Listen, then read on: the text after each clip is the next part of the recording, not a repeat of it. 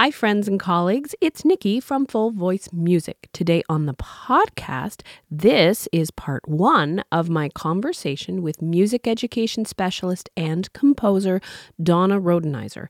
Donna is celebrating 35 years of teaching, 40 years of composing, and 25 years of performing with her musical partner, Andy Dunker. And in this episode, we are debuting a brand new Donna Rhodenizer song for your young singers called It's Raining Cats and Dogs. There are great stories, teaching strategies, and new music for you right here on the Full Voice Podcast. Welcome to the Full Voice Podcast, teaching strategies and resources for voice teachers working with young singers. Now here's your host, Nikki Loney. My dearest friend, colleague, music educator, songwriter, hilarious person from Nova Scotia. How are you? Welcome to the podcast. Thank you very much, and I'm great. How's Andy? I see Andy back there. Andy has finished making breakfast for himself, so he will be very quiet in the background. He can't hear you, so he's just lip reading. So if he answers any questions, they may be totally random. Well, I want to tell all the listeners that before we started recording, Andy was in the background making his breakfast, and we were like, you can't make noise like that. We can hear you. And I should also tell everybody that I kept both of you up very late last night because we were testing the Skype, and then we talked for an hour and a half. I saw that when I turned it on. It said last call was 1 hour and 34 minutes. I said, really? We love to chat. Yeah, and they're always late nights. And you're a morning person. Oh, no, I'm not a morning person. No. Talk to me until 2 o'clock in the morning. I'm great. And let me sleep until 10. Perfect. Oh, okay. I love that. All right. We can That's continue. one of the reasons why teaching has I'm not a grumpy non-morning person. Oh, okay. But my natural inclination is to get up at 10. So when I go to school and I start teaching at 8, that's like the middle of the night for me. And people don't realize that I've done that for my whole teaching career. It's because you're a musician at heart. Yes, absolutely. Yeah. Well, I'm so happy that you are here. And this podcast, I hope, is going to be like a celebration of your amazing career. So I'm just going to give everybody a little bit of information here. So you are about to retire from the classroom. You have been teaching. You've been teaching for 35 years. Yep. And you have been composing music for 40 years. You also have taught private violin and piano lessons. And for 24 years, you and Andy have been performing and recording music for children. Yep. Wow. That sounds about right. Can I ask how it feels to be closing the door on teaching? Yeah, the day-to-day work part of teaching school, I will not miss. The getting up, every morning at 6 o'clock and going hail or rain or snow or sleet and going outside and dressing. I'm an indoor cat, so dressing to go outside on duty for morning and recess duty, that I won't miss. Talking to the kids at morning duty, I will miss. And all of stuff when they're, they come into my classroom and it's like, oh, Mr. Rhodenizer, I lost my tooth, or I'm getting a new guinea pig, or all of those interactions with the kids outside of the music part, but in addition to the music part, that I will miss. So I'm ready not to have the time constraints of the structure, but I'm already missing the hands-on with my choir kids and the movement and the singing and all the stuff that I do every day with kids and handbells and recorders and all of those things. I will miss that part. And one of the kids said, well, you're just up and quitting? Oh. And I said, no, dear, I've been teaching for 35 years. I've gone to school every year since I was 5, except for 1 year I took a deferred salary leave. So since I was 5, I was either going to school or going to university or teaching school. Since I was 5, I've been in school every September. And now you're just quitting. And now I'm just up and quitting. Yeah. I am going to have to go and buy some notebooks and pens and pencils and stuff in September because that's just so ingrained. But Okay. Can I come and go shopping with you? Because I love buying pens and paper and It's the best. It's just, there's just something so wonderful about it. Now, my vice is those Japanese websites with all the cute little pens and papers. We won't talk about those right now. Okay. Yeah. Well, today I would love to talk about your lengthy career as a composer, how you got started, and really how it's changed over the years, because you compose not just for children, but for choirs, for adults. You cover a very wide range of ensembles in your writing. So can we start with your early days of composing? How did it all get started for you? I think it was just sort of a natural progression because I was playing music all the time. Like as a kid, I took piano lessons starting at age 5 formally. My mom was a piano teacher, so I always say I took piano lessons before I was born. Because she have been teaching. I have 2 older sisters as well. So music was always a part of my being from the very beginning. And so it was a natural progression to go from what I was playing that other people had written to, well, what would this sound like, or experimenting. And it's very interesting, although I didn't realize it at the time.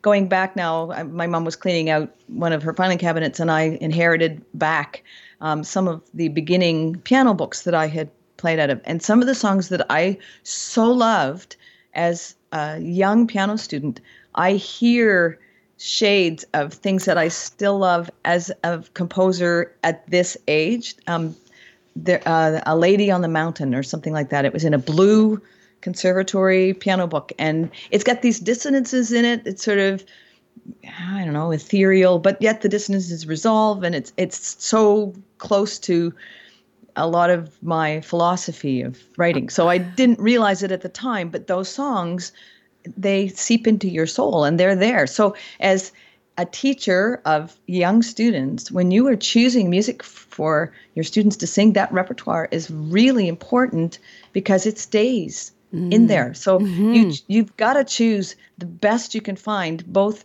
for their vocal range and all that kind of stuff, but also for the philosophy and life view that you're ingraining through music, because music stays. I was talking to a young girl yesterday. Actually, she's training to be a music therapist, and she's going into senior citizens' homes and playing music for people who can no longer speak and they can no longer function. They can still sing. You start to play those old songs that they knew, and they will sing along and whatever. So, like, what a responsibility as a voice teacher, as a classroom teacher. What we're putting in there is going to stay for a lifetime, and sometimes longer than anything else. That should be on a T-shirt, all of that. All of that. You'd have to be like a size XXXXL. Front and back. And inside.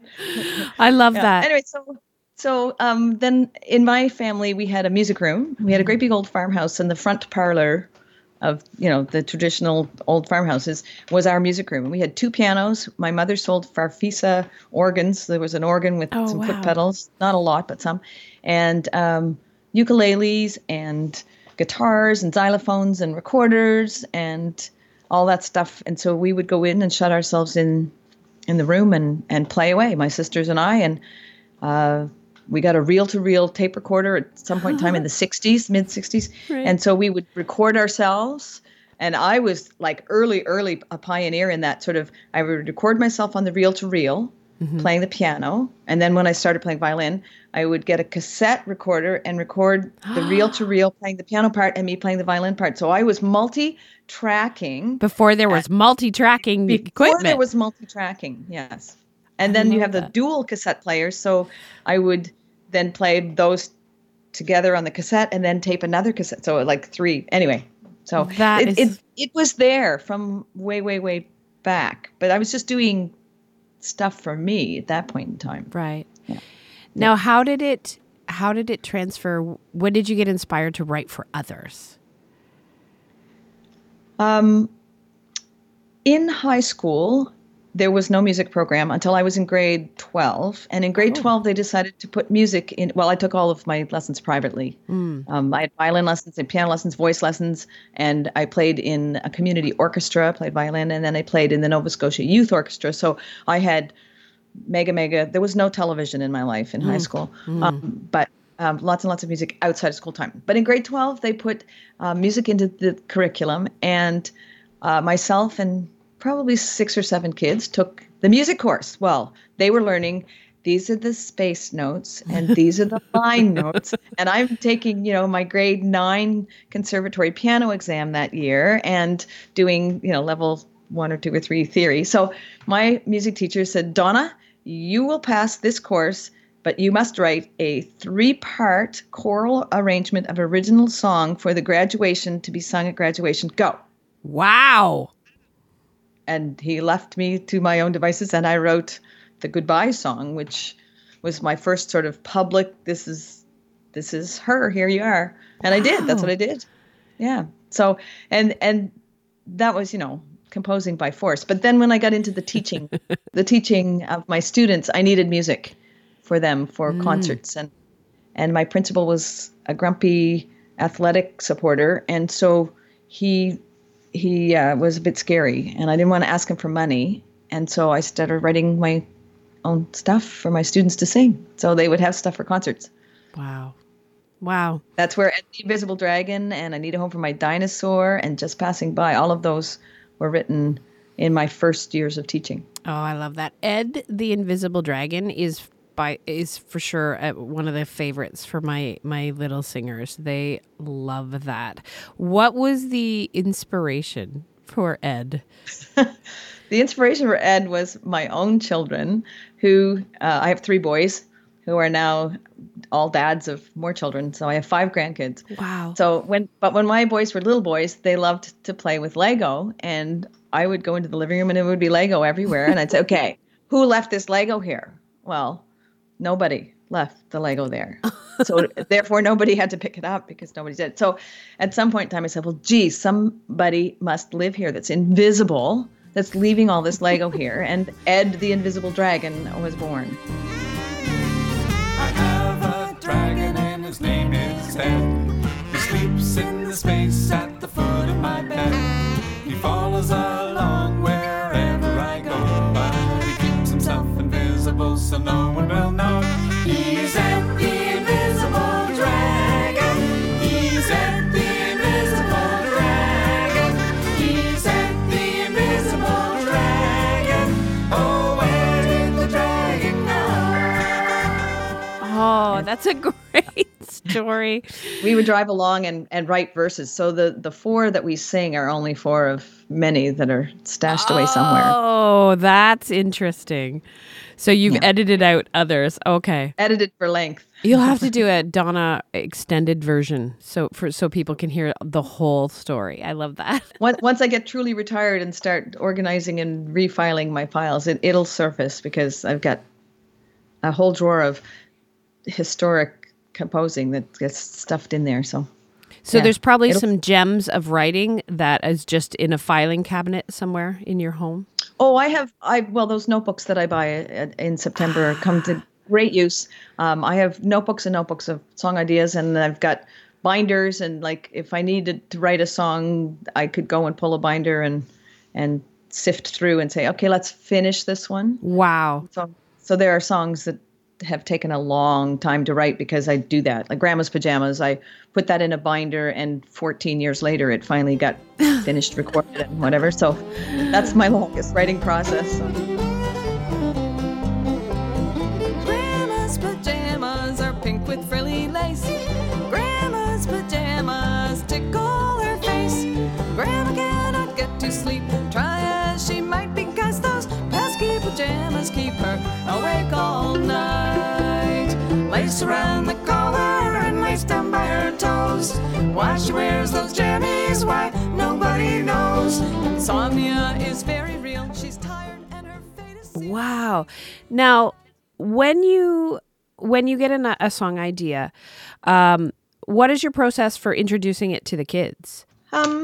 right now I grab it, I take it into the classroom and say, hey guys, I've got a new song and I want you to sing this for me. Here we go. And we sing through and sometimes there's a part that I say, well, I'm not sure if I want to do this or I want to do that. What do you think? And so they have had input in many, many songs to the point where it doesn't matter whose song we sing. Like at the end of a song, doesn't matter, like Bach. I mean, they would say, why did he do that there? And wouldn't it have been better if he had done such and such? Like there are no respecter of persons anymore, just because. That I love that. Yeah. Well, and it's just sort of like you've got some musical discernment, and it's sort of like there's questioning there. Why is this like this? And I've always said, if you can't explain it so a child can understand it, you might have to rethink what you're trying to do, because it's got to make sense. That's brilliant. I love how your kids are like, I wonder what he was thinking when he... Yeah. And sometimes like when I've written something and they say, well, I like this better, or you could do this. And I say, well, thank you for your input, but now we're going to do it this way, because there are things that I do want. And there are songs when I'm singing with them and it's like it's too fast, or they sing a line that's not right, and then I'll stop and say, we have to do that again, because I personally know the composer and I know that's not what she wanted right there. So let's do that again. And they take that with good grace. Oh, wow. I think that's so funny. And now for the My Music Staff Minute. Hey, podcast listeners. Natalie here with your My Music Staff Minute. So, you have put all this time into setting up your student portal for your studio. How to get your families to log in and use it. Most of your families will immediately see the benefits of the online portal and begin using it right away. They no longer need to wait for you to pick up the phone or return a voicemail, email, or text. Every studio has a couple families that are resistant to change. It may take some time for them to get into the habit of referring to the portal, but it will have some long-term gains for you and them. So what's next? You've always been their source for answers, and we need to change that habit. It's going to take a little bit of patience, coaching, and repetition, but everyone will come around. After all, give a man a fish and you feed him for a day. Teach a man to fish and you feed him for a lifetime. Always make the portal the most accessible and convenient option for your parents' questions.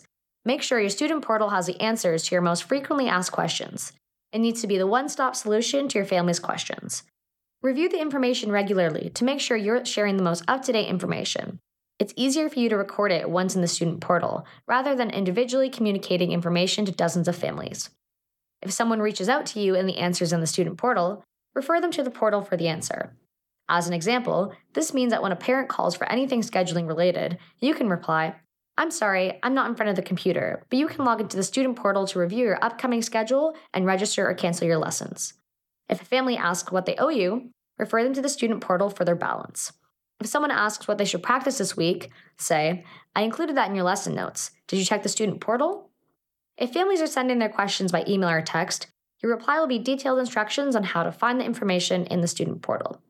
There might be some growing pains at first, but over time, this will form a habit and have long-term success for your studio. The handful of reluctant adopters will start logging into the student portal before picking up the phone, drastically reducing your time spent performing unpaid administration work. Start your 30-day free trial of My Music Staff today at www.mymusicstaff.com. Stay tuned for next week's tips and tricks on the My Music Staff Minute, exclusively on the Full Voice podcast. The fact that your kids are part of your creative process, that is so wonderful. And I know that when we involve our students, like I often ask with my students, I often ask them about their warm-ups, like we could sometimes together with my student will create what they want to sing for warm-up. And they're so engaged because they are a part of the process. They're not just being told what to do. They get a say.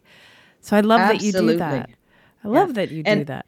There are many, many music teachers that I know that say, I can't compose with my students.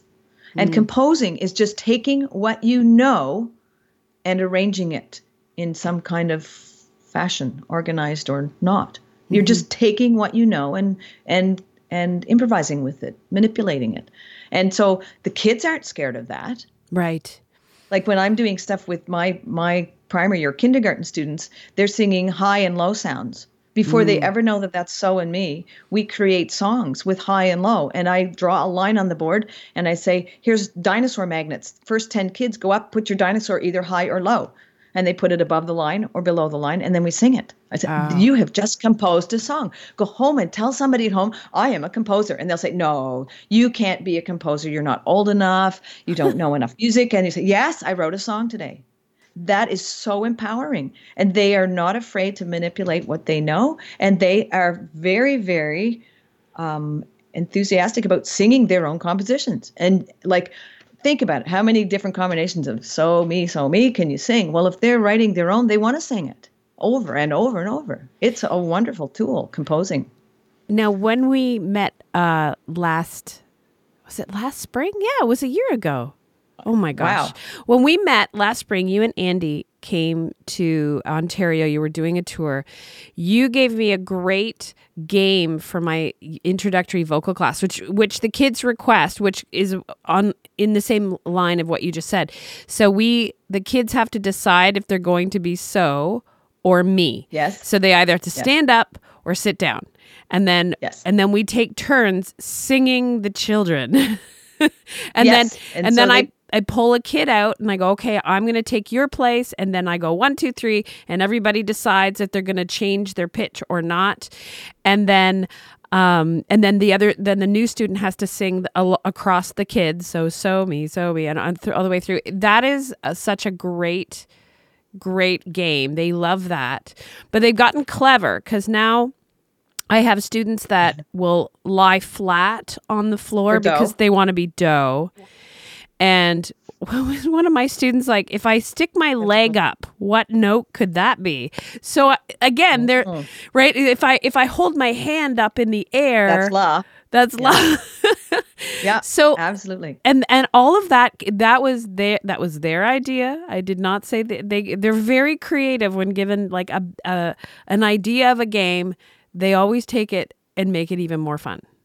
I love that with kids. And it's so kinesthetic. It's so kinesthetic. Oh, yes. That the whole use your body to do that. I love that. It's a great tool. Well, I have to thank you for that game because that's become a mainstay in my introductory vocal classes. And although I only have 6, I know you have a much bigger class. It's a great little activity for them. So I want to go back. When I was first composing songs for my students, yes, they would sing those songs in concerts, and then other music teachers would hear the songs and they would say, "Can I get that song from you?" And so I said, "Sure." So I would just give them the song and they would take it, and then other people started hearing it, and it started sort of the ripple effect kind of going out. And then I met up with a professor at Acadia, it's just down the road from me, and she was teaching music education, and she said, "Donna, you really need to stop giving your music away because it's great and lots of people are starting to use it." And she encouraged me to create a book. And that's how that side of everything got started. I tried to get it published, some of these little songs, and couldn't find a publisher that would pick it up. And so, like the little red hen, I said, I will do it myself.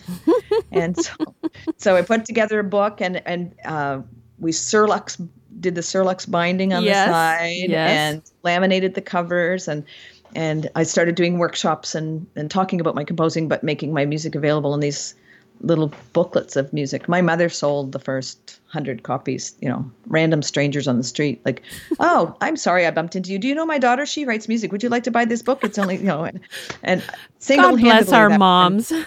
Yes. Anyway, but all of that, push into being a published composer also was sort of, well, it was, by design sort of, but not on purpose. Now, when did you establish Red Castle Publishing? Andy and I created that in the year 2000. I used to publish as Triple T Publishing for the first little bit. I have 3 boys and their last name is Taylor, so it was Triple T, and that kind of made sense. But anyway, in the year 2000, Andy and I decided that we would sort of combine forces in that publishing world. And so we came up with Red Castle Publishing as our umbrella. Yes. We live in Kings County, and so the castle concept made sense. And Rhodenizer actually means red house. So Oh. my home is my castle. So it all kind of made sense. Oh, okay. Now, on Red Castle Publishing, so you guys have quite a few things in process right now. So Red Castle Publishing is where people can get your collections and your songs and the MP3s, like the audio for them. But you are working very hard on a new website, which is elementarymusicwithdonna.com. Yes. Can you tell everybody about, you've been doing a video every day. Tell everybody about that. So for those of you that are looking for more brilliant ideas from Donna, she shares great teaching strategies, a video a day. Tell everybody about that. So we've called this Elementary Music with Donna, but it isn't just elementary music ideas. It's teaching tips and advice and strategies that I've used and developed over my 35-year teaching career. There are days every now and then where, I'm out stalking a blue jay in my backyard to try to get a good visual for a song or something. But lots and lots of teaching tips. And it's a little bit like my brain in that I get going on a jag, and so there'll be 4 or 5 in the same kind of vein. And then in my classroom, I've switched to something else, or I've done something that's sparked an idea. And so it kind of goes where I go with me very fluidly, but playlists eventually will be created, because otherwise you've got to sort of drive through over 200 videos at this point in time. Wow. And there are days when you're going like, oh my gosh, what am I going to post today? Well, actually, the ideas are not the problem. I have a whole scribbler. I just sat one day and wrote down, okay, what if I run out of ideas? So I thought, while I'm thinking about this, and I wrote down, I have 153 in the scribbler that I have gone back and looked and pulled 2 out of. So wow. I know I'll get to 365 with no problem.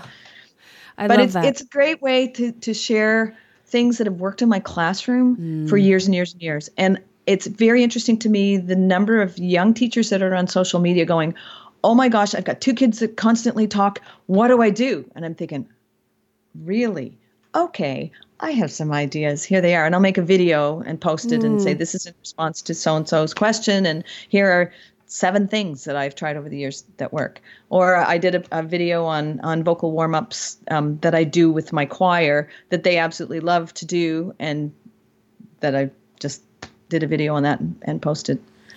So that kind of thing. I love that. Sometimes I talk about the songs. I haven't gotten as many of those as I will, but to talk about the songs that I write and why I wrote them, or how they work in concerts, or that kind of stuff. So it's a whole gamut of stuff. I talk about recorders, talk about handbells. My kids from school just went and got gold standard at the music festival. Congratulations. Playing handbells, playing 2 of my original handbell songs that I wrote for them. So that will be this week's post later of them playing at the festival. So inspiring. That's one of the things that I love and I get excited about social media, is that, a new teacher just getting started has access to somebody with so much experience, and we can share the wonderful resources or the exercises, or we can just support each other. I think it's just so fantastic that you're out there doing this. And it can go around the world. It has changed so much. Like when I talk about my mom selling that first collection of books, that was kind of the only way to get that music out there. That's right. That's right. So how can I get this? Well, you buy a book, and then you mail them the book, and then they have the book. But now with social media and digital, we're all over the world. We have music. We have sent music everywhere except the Antarctic. Oh, wow. Like every continent except the Antarctic has a piece of music of Donna Rhodenizer somewhere in it, which is really, that's mind-boggling. It is. When I started this, that would not be possible. That was not possible. Has technology changed the way you write, or the way you think about writing, or the distribution of music? Has that? Distribution for sure. Yeah. Absolutely. Yes. And my writing, when I started writing, was just, piano and laboriously paper and pencil, writing down whatever. And now I have a keyboard that if I have an idea, I can push record and I can play in my idea, and I can come back and refine and fool around with it before I have to put anything down on paper. I use Sibelius, so the technology of creating it for distribution has changed. So that I ended up doing that. I took a Kodai certification course, and one of the elements in that was this guy that came and talked about, I think it was called Deluxe Music Construction Set or something, and that was my first software writing program that I was ever introduced to.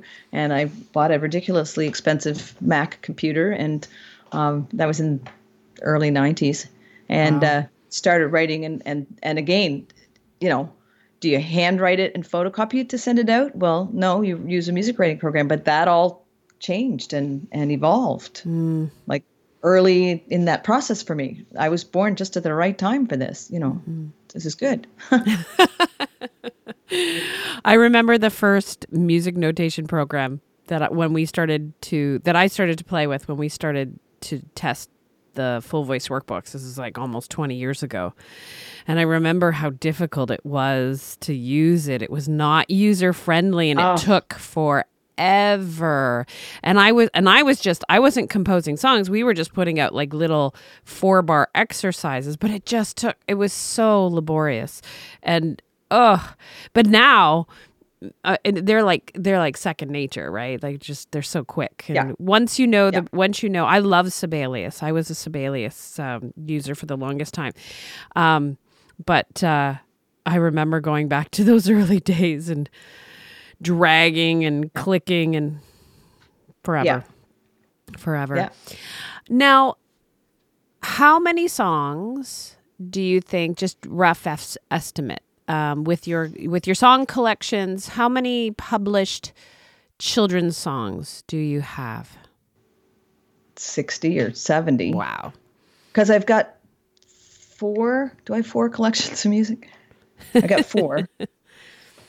Yeah, I've got 5, but I've got 5 collections, and each one of those has 12. So there's 60 right there. Wow. And then I've got single song downloads, which is our newest thing, because I haven't done any song collections for a while, so that people can just pick up the songs that they want individually. Yeah, there's going to be over 80. Wow. Kid songs. Now, when you first started writing, you were writing classroom and choral music. When you're composing, are you now writing for soloists, or do you think differently when you're writing songs? The songs that I write are most often my perspective on something or from an idea that I think of. And I think a lot of the time I just write what I need to write. I love it. And once it's written, then you figure out who that song works best for as a performer or as a singer. However, there have been times when I have written songs on purpose, like commissions or like so, and you just have to put that in as a parameter. So if I'm writing a choir commission for a community choir where there's going to be a lot of non-readers and more women than men, and you write to that genre and your people. As I know that we've got Royal Conservatory solo voice teachers using my songs, yes, I'm writing. That's another palette for me. It's like, ooh, I can write something for this, and it's the same as writing for handbells or for violin or all of those things. It's that's what can I write with this palette? So yes, I think about it, but it's kind of a back and forth. Neither one is the dominant driver of that, right? But all of that informs how and what I write. I love it. That makes sense. It makes perfect sense, and I think that's fantastic. Yeah. So it's Raining Cats and Dogs. Okay. That good segue. The secret Raining Cats and Dogs. When I wrote that, I was trying to put together a song list for somebody on social media to do a spring concert. Okay. And I thought, you know what? I've got a lot of songs for young singers because I needed them for my Christmas concerts at school. Sure. So there's a lot of snow and winter and Christmas songs, but I don't have a lot of those songs for younger students for spring concerts. And I was writing a whole thing. Well, you could do a spring concert with a theme of rain and sun and weather and that kind of stuff. I thought, gee, what would I put in for younger kids to sing for that?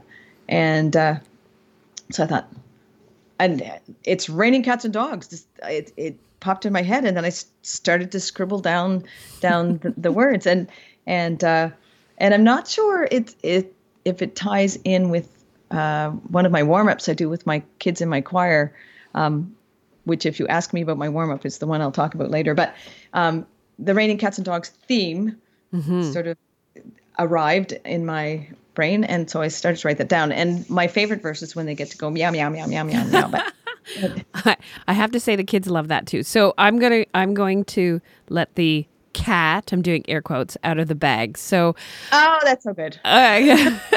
So a few months ago, Donna sent me this very fun little song, and she said, "This is a new song. I just wrote it, and you sang it to me over. We were having a conversation via Skype, and you sang it to me over the Skype, and I was like, this is so cute. You know, this is your next new hit. The kids are gonna love it." So Donna sent me the secret copy, and I introduced it to my introductory vocal class, and they immediately adored it. They loved it. And yes, they love the meow, meow, meow part. Very good. Although one of my students, right, you give them that opportunity to compose, would like to hear a chicken clucking, but we kiboshed that.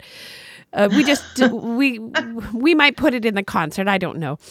Anyhow, Donna gave me the opportunity to record this with some of my singers. So I have world premiere right here on the Full Voice podcast. This is Raining Cats and Dogs, and this features 3 of my little singers who worked so hard. We had a recording session at the church on Saturday. They were so lovely. They had so much fun. I also have some crazy outtakes because they also had ideas for you, which I told you about. This is Kennedy Wilkes, Jordan Chang, and Olive Kasserin. They all sang together, but they all get a verse. And this is Donna's new song that nobody has ever heard before. It's Raining Cats and Dogs.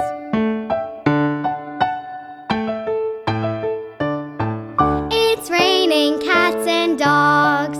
It's raining cats and dogs. I'll go outside with a great big box and try to pick up lots and lots. I hope that I can keep them all, those rainy cats and dogs that fall.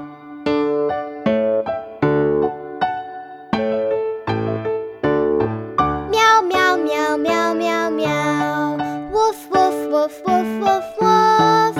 I'll go outside with a great big box and try to pick up lots and lots.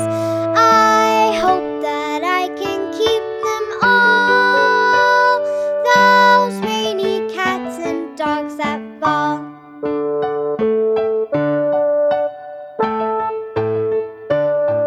I love the fur and claws. I love the tails and paws. I'll go outside with a great big box and try to pick up lots and lots. I hope that I can keep them all, those rainy cats and dogs that fall. So I want to thank Donna for writing such a cute little song, but I also want to thank my little singers for performing it and debuting it. So thank you, Kennedy and Jordan and Olive, for a fun afternoon and a lovely job. I am thrilled that they sang that because it gives me the opportunity to put that on our website as a sample. So anybody that comes and orders what we call registered reproducible masters, those are those single song downloads. I always like to have some kind of a sample so you can hear what it's kind of supposed to sound like. So you can let them know they're going to be permanently famous on the Red Castle Publishing music offerings. Oh, that will make their day. A very special thank you to Donna for allowing us to share this fun new composition. I can tell you my students have had a lot of fun singing it and exploring this new song. You can download a copy of It's Raining Cats and Dogs for free on our website. It's Freebie Friday. And if you go to thefullvoice.com/free resources, you will see all the information there. And Donna has kindly given us a practice track to go along with it. So lots of fun for your singers. Now we will continue our conversation next week because Donna has so many great teaching strategies. She also shares a fantastic vocal warm-up. And we've got some samples of even more of her wonderful music. As always, if you are enjoying this podcast, please leave a rating and a review or share the information with your friends and colleagues. I'm wishing you inspired teaching and happy singing. Thank you for listening to the Full Voice Podcast. For more information and teacher resources, please visit our website at thefullvoice.com. They like canoe music. Canoemusic.ca. It's awesome. It's awesome. Awesome when Donna writes the songs. Whoop whoop. It's awesome when Donna writes the songs. Whoop whoop. It's awesome when Donna writes the songs. Whoop whoop. It's awesome when Donna writes the songs. Whoop whoop. It's awesome when Donna writes the songs. You guys have to say hi to Donna. Hi Donna. Hey Donna. Hi Donna. All right. Do you want her to write more songs for you? Yeah. Yes. Okay, what would you like the next song that Donna writes to be about? Tacos. Tacos. Food. Yeah, tacos. Ice cream. Ice cream and tacos. Yeah. Ice cream. Like I put the ice cream on the taco, bro. Yucky food. Yucky food. Yeah. And gross people eating it. People eating mud. People eating mud. That's dark olive. Dark. I've seen somebody mud. I've seen that. He took. No, what about animals? He took mud and put it on for a mustache. Then he used his finger and licked it. Okay, you have weird friends. My friend's done that. Well, they're not. No, dude, about like Mother Nature. He's like frenemy. Oh, Mother Nature. He's my frenemy. And like animals and food. Not mud, but food. Food. Like and like the crystal clear water. No. Oh, that's a good one. I think she would like that one. Like I water? don't know about the eating mud one. Sorry, Olive. Eating mud. I love the taste of mud. It's so delicious.